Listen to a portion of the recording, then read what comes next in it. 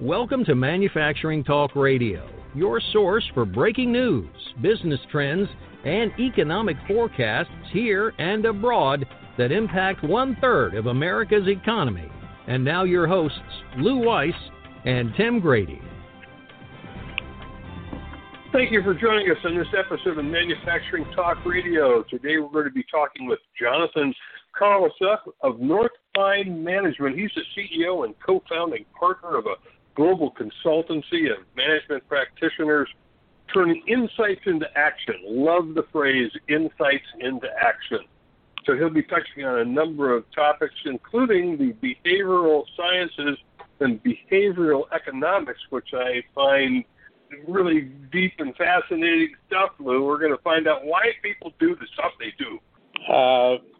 This is only a half-hour show, you know. Touche.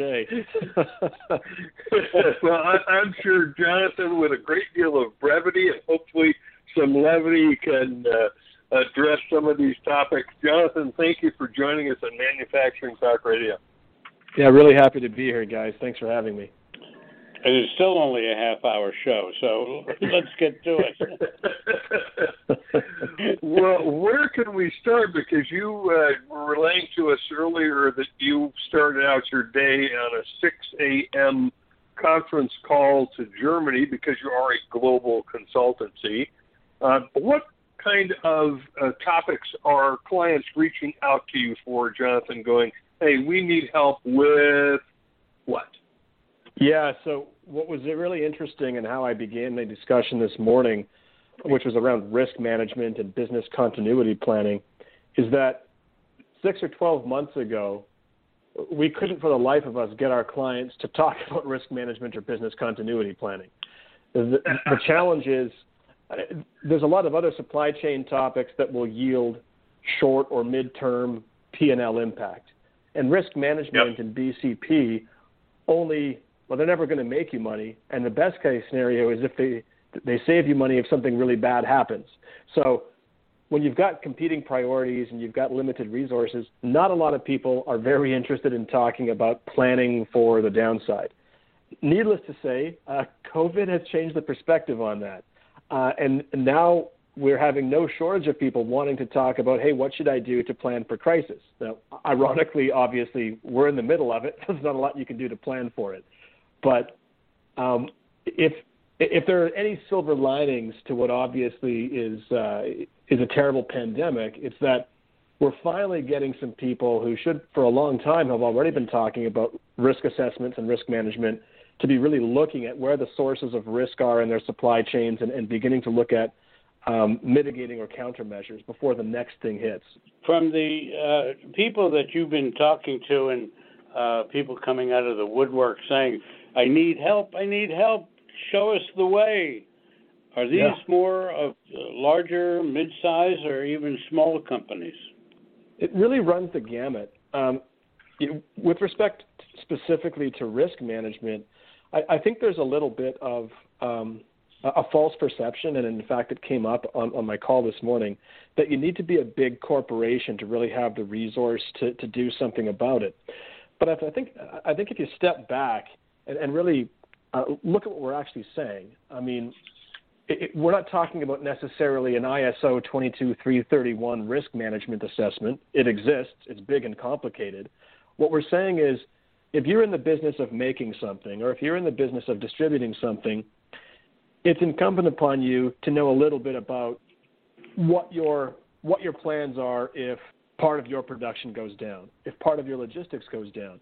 It's important that you, when you're making partnerships with outside vendors, be they raw material suppliers or freight forwarders, logistics, understand what their mitigation plans are so if they go down. A great example is the number of healthcare systems and hospitals that were caught short with a shortage of PPEs. I think any of us in the supply chain space with any kind of procurement background, we're all kind of scratching our heads going, this seems like kind of mission critical material. How on earth do you run out of this, and how on earth do you only have a single supplier? So I don't think you need to be big or have deep pockets to make it an extremely complicated undertaking. I think it's just a matter of stepping back and objectively looking at where all the potential sources of risk are in your supply chain and talking as an organization about what you could do to mitigate against it. Well, I think that from my point of view is things have changed with regards to risk management. And to give you an idea, which we're all experiencing, everything from COVID to hurricanes to elections and all the rest of it, 3, 4, 5 years ago, we had, which hurricane was that, Tim? Do you recall that we had here? Oh, Sandy. Sandy, right. We had Hurricane Sandy here, and our facility, our manufacturing and office facility for All Metals and Forge Group, which is our primary business, was shut down by the New Jersey National Guard, and we were out of action for 5 days. After that, we decided, wait a minute, that's never going to happen again. So I think it was 5 years ago. And we put together a business continuity plan that, like you were just talking about, and we never had to use it until March. And in March 15th, I think it was, everyone went home, and we were operational, 1 hour later. So yeah, wow. I think because we set up the system, we documented it, and so on. Now, a lot of companies don't have the time for it. 1, 2, they don't have the people in staff to help you do that. You got to bring in outsiders such as yourself, and I think that we now have to be because of the time and the era that we're in. I think we have to be looking at that. These kinds of things could be happening all the time, so we need. You're absolutely right. Right. We need to think about rent. And I'll tell you this right now, and I don't know if Tim knows it. All Metals and Forge Group has been without telephones since 10 o'clock this morning. The phone company showed up and said, we have a claim that you're shut down phone-wise. And I said, we're not. Phones are working great. Well, let me go check it out.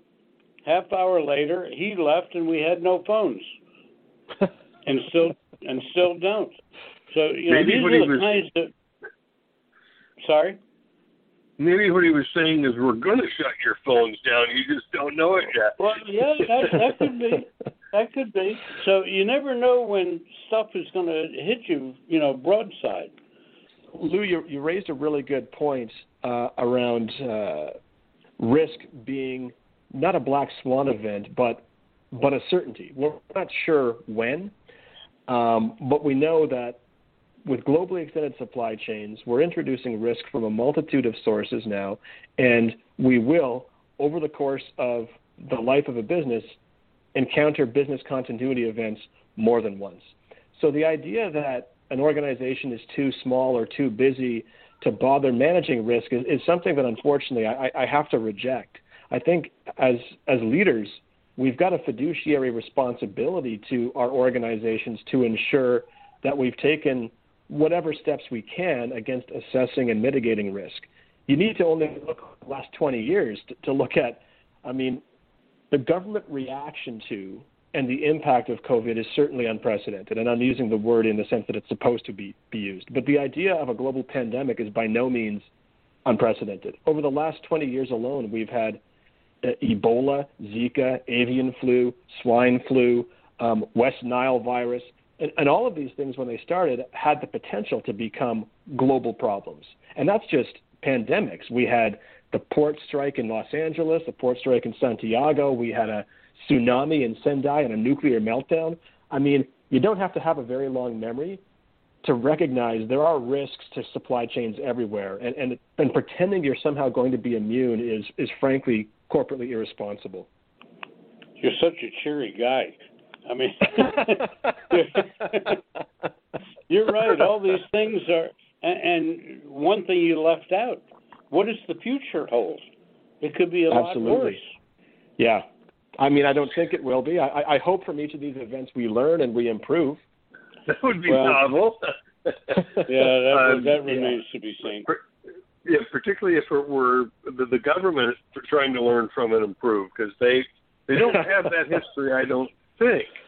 I just want to have you, Jonathan, give our listeners kind of... Was that almost political? Because we don't... Yeah, I was just going to say, I'm not going to wade into foreign politics. No, when we slam everybody at the same time, it's not political. Okay. Only if it's party specific.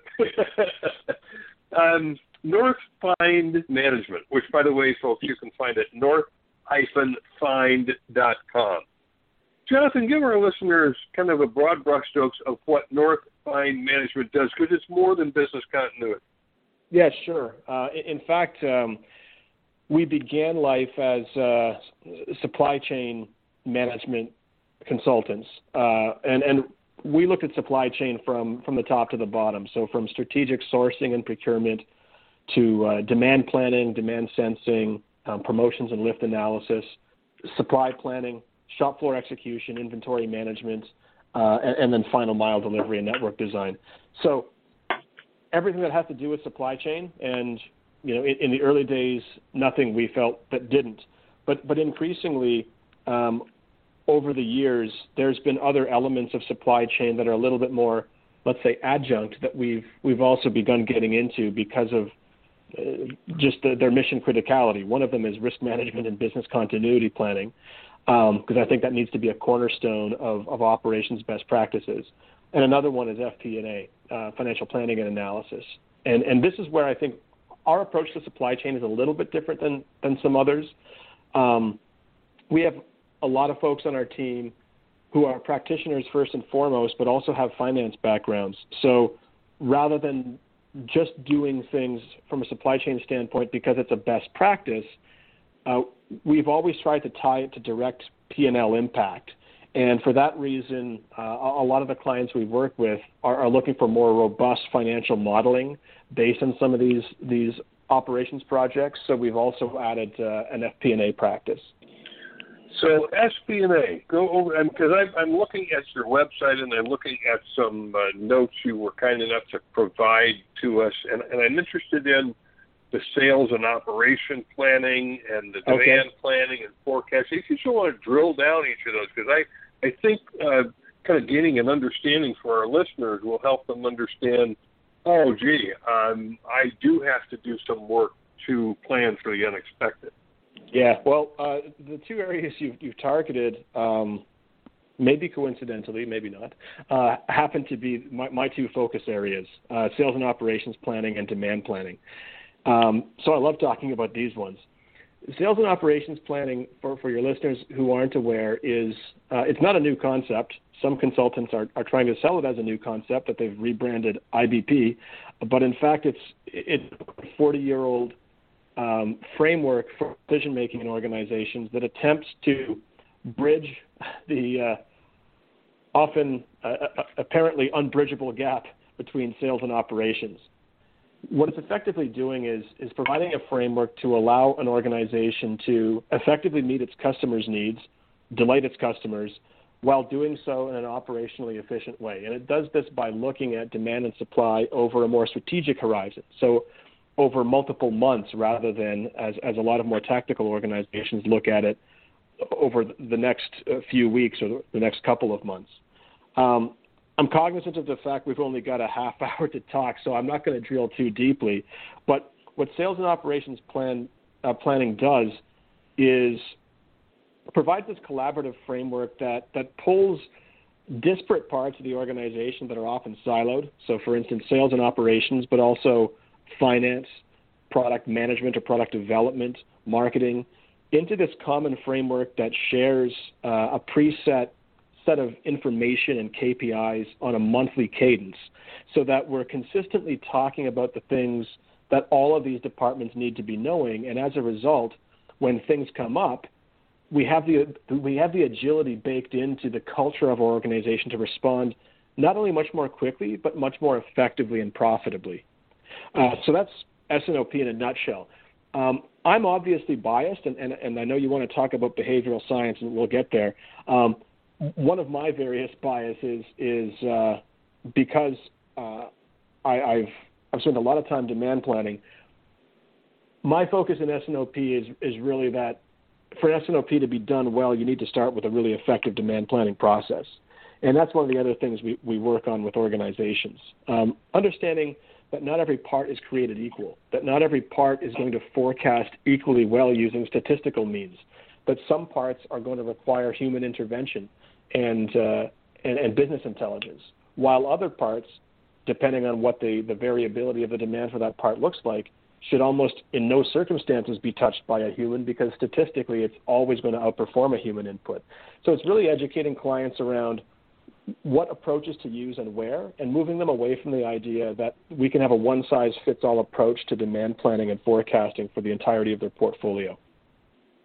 So let me ask you a question. When you're dealing with a client and you're hitting some of these very, very high-level, brainy issues and problems and solutions to deal with, and I would presume that you're dealing with high-level individuals within the corporation, which would then, I would believe, would cause changes in operation and processes and the way people do business down at the floor level.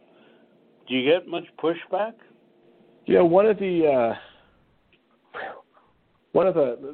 little infographics that we use usually early in engagements is a pyramid divided into three parts, where at the top you've got tools, and then you've got process, and then you've got people.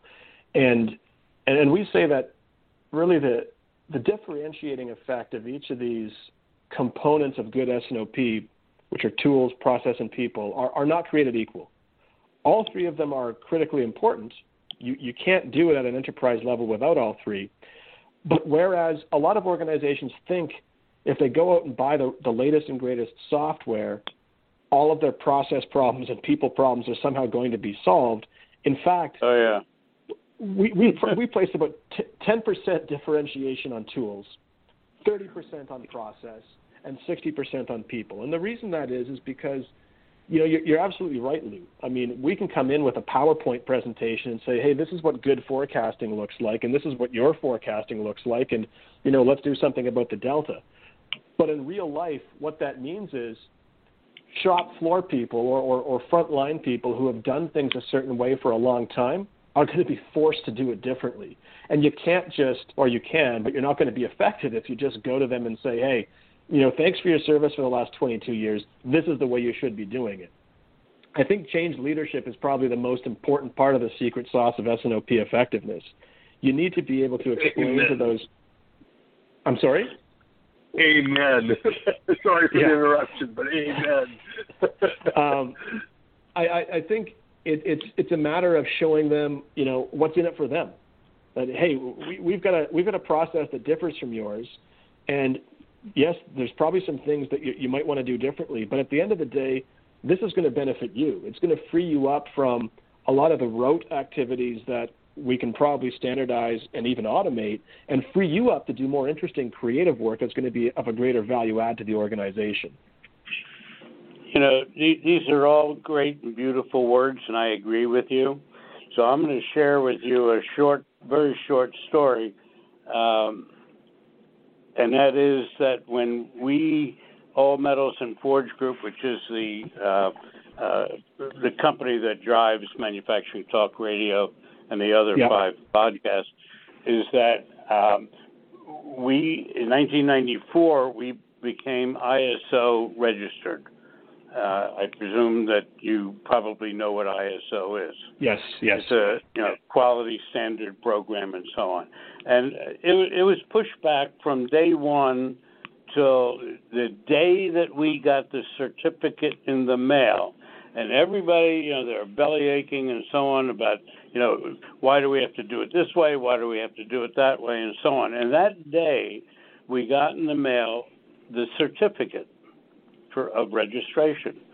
And we had one salesperson in particular who managed to get a phone call from a client in Appleton, Wisconsin, and said, I need to buy X, Y, and Z forging, but you have to be an ISO registered company.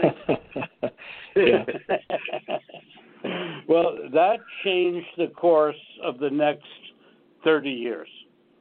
Yeah. So that was an easy conversion, but I think most companies still would have a problem with ISO and some of these other things that you're talking about. But I think that upper management is becoming more swift on things that they have to do because of the things that are going on that are working against us. Yeah, I think you're absolutely right. I think the pace of change in general has accelerated. Whatever part of business you're looking at. I'm working on a book right now that we're expecting to launch in the spring that looks at the major milestones in the development of business forecasting. And it's really interesting when you look at how these milestones are spread apart. The first couple are a couple of thousand years apart, and then they become a few hundred years apart, and then 100 years apart, and then a couple decades. In the last few chapters, we see things happening almost on a yearly basis now. And for organizations to compete, that's the way that management needs to be looking at change as well. They can't be laggards for as long as they used to be able to be laggards. Well, I agree with you that you can't be a laggard. It was back in the 90s when all the technology really started exploding, and companies were realizing that they had to change and motivate, and if you don't change, you die, and all of those things. And I think that was in the 90s. That was 30 years ago. Oh, my God, I can't believe it. 30 years ago, and I think now that the people and management and organizations are more agreeable that they've got to change. Yeah, I think people have just grown up in an environment where change is more normal than it used to be. Well, that's a good way to put it. So this is a very interesting time that we're living through, where almost every day, my company, All Metals and Forge, plus we have 6 podcasts all about manufacturing. So we have a very busy schedule. And if I tell you when the phones go out 4 hours ago, it gets you crazy. Yeah, absolutely. And there's no way to plan for that, right? Yeah. I think what's very interesting, and I'm going to attempt to segue here into behavioral economics because I know you wanted to talk about it, is that a lot of the change that we're talking about now is rooted ultimately in technology, and that technology has facilitated a pace of change that in the past wasn't possible, and technology has facilitated a scope or scale of change that wasn't possible in the past as well. But and within this, some people have angst about, what does this mean for me? What does this mean for the individual? What does it mean for humanity? And what I think is really exciting about the time we're living in, but more importantly, the more we're learning about behavioral science, is that there's no getting around the fact that our place in the world is changing. But that needn't necessarily be a bad thing. Daniel Kahneman and Amos Tversky, who are sort of the fathers of behavioral economics, and Kahneman, as many of your listeners will know, won the Nobel Prize in Economics in 2002 for his pioneering work in the field. Really wanted to understand why, using a classical model of decision-making, so often do economists have to call the people who are not fitting into the models irrational.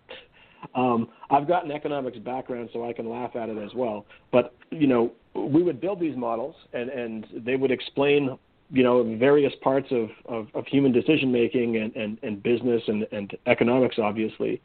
But the pieces that wouldn't fit in, we wouldn't say, something's wrong with the model. We'd say, well, this is irrational consumer behavior, or this is irrational human behavior.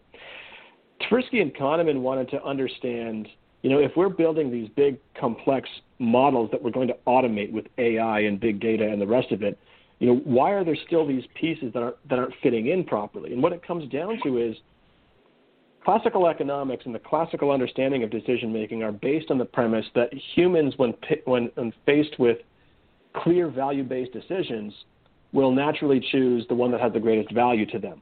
And that makes sense intuitively. But in reality, we often don't do that. In reality, we make choices that don't fit that model. And that's where behavioral economics comes into play. The reality is, because of environmental factors, even because of evolutionary factors, I mean, the way that our brain evolved, we're the only animal that has a prefrontal cortex. And this part of the brain is the part of the brain that allows us to think about the future and allows us to make abstract thoughts and ascribe value to the future. No other animal has that, but it's only done developing in humans by our early 20s. So we don't have that much practice thinking rationally about the future and making objective future-based decisions because we've spent a good part of our lives by that point using the other part of our brain, which is very reactive. That's just one of the reasons that we carry with us the unconscious biases we do. But we've got hundreds of them. We inherit them from our parents. We inherit them from our surroundings. We get them, like I said, evolutionarily. And beginning to understand some of these unconscious biases unlocks some of that behavior that doesn't fit into some of the models that we'd love to automate. So connecting it back to that original thought, what I think is exciting about behavioral economics is that with a more complete understanding of what kind of decisions computers are best at making, it needn't be frightening for humans to begin to step away from that type of work and become better at the type of work that we are good at, which is, asking the very creative and important questions that you can then turn technology loose on coming up with the answer to.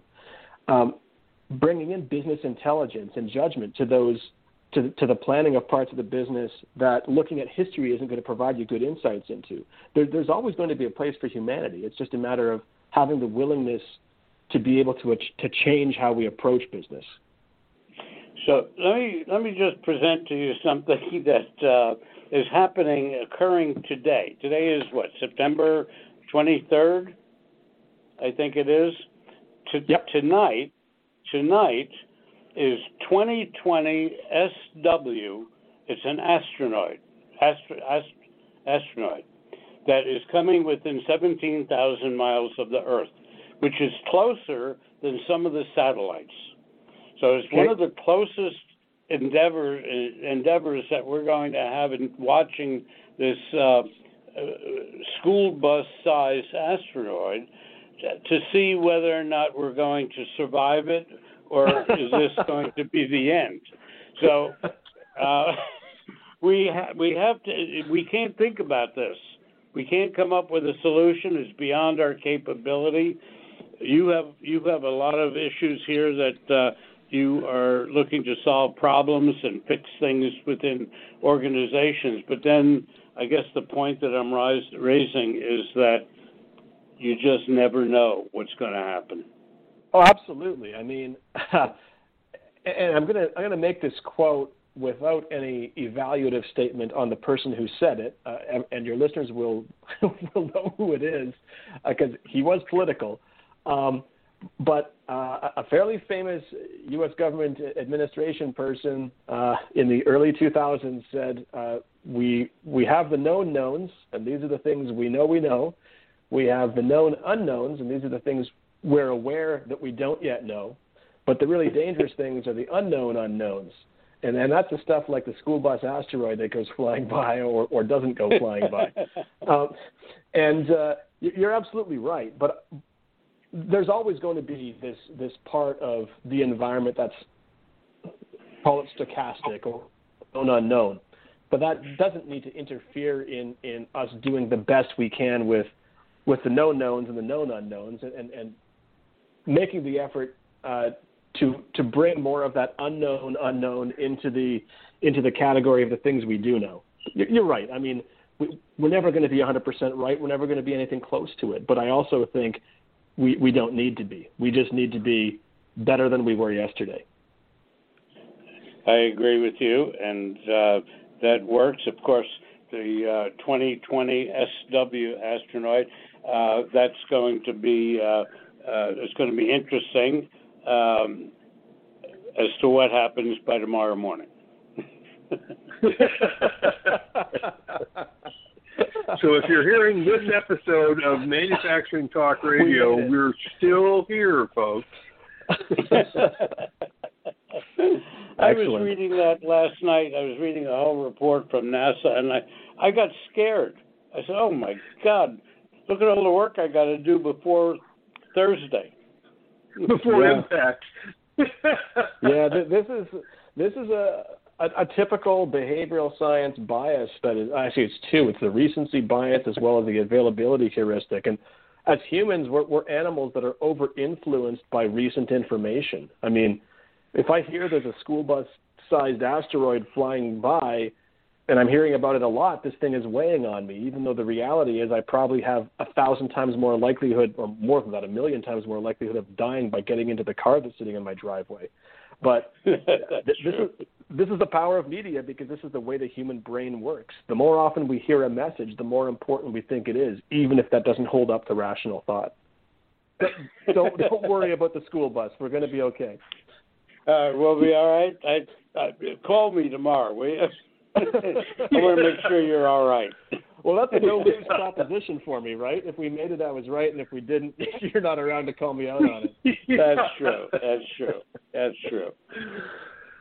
Well, Jonathan, we appreciate you joining us on Manufacturing Talk Radio. Just take a minute, if you would, to kind of sum up and remind our listeners where we can find North Fine Management.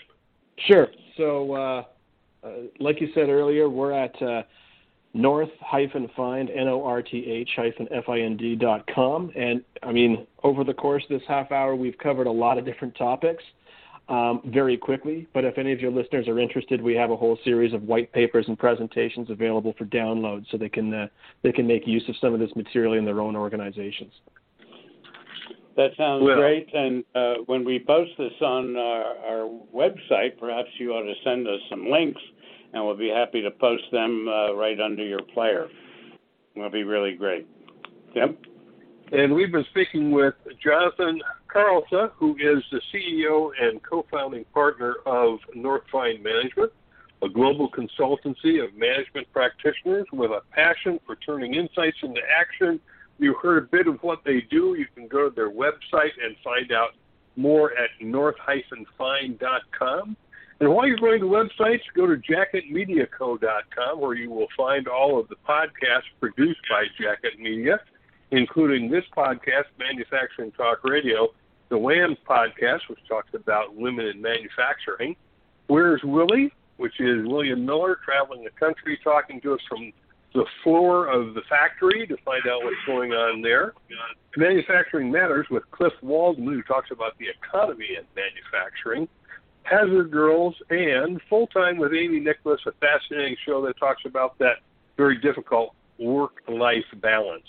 And for all of you, thank you for listening to Manufacturing Talk Radio. Thanks for joining us on Manufacturing Talk Radio. You can hear our next broadcast each Tuesday at 1 p.m. Eastern Standard Time at mfgtalkradio.com. This podcast is a part of the C-Suite Radio Network. For more top business podcasts, visit c-suiteradio.com.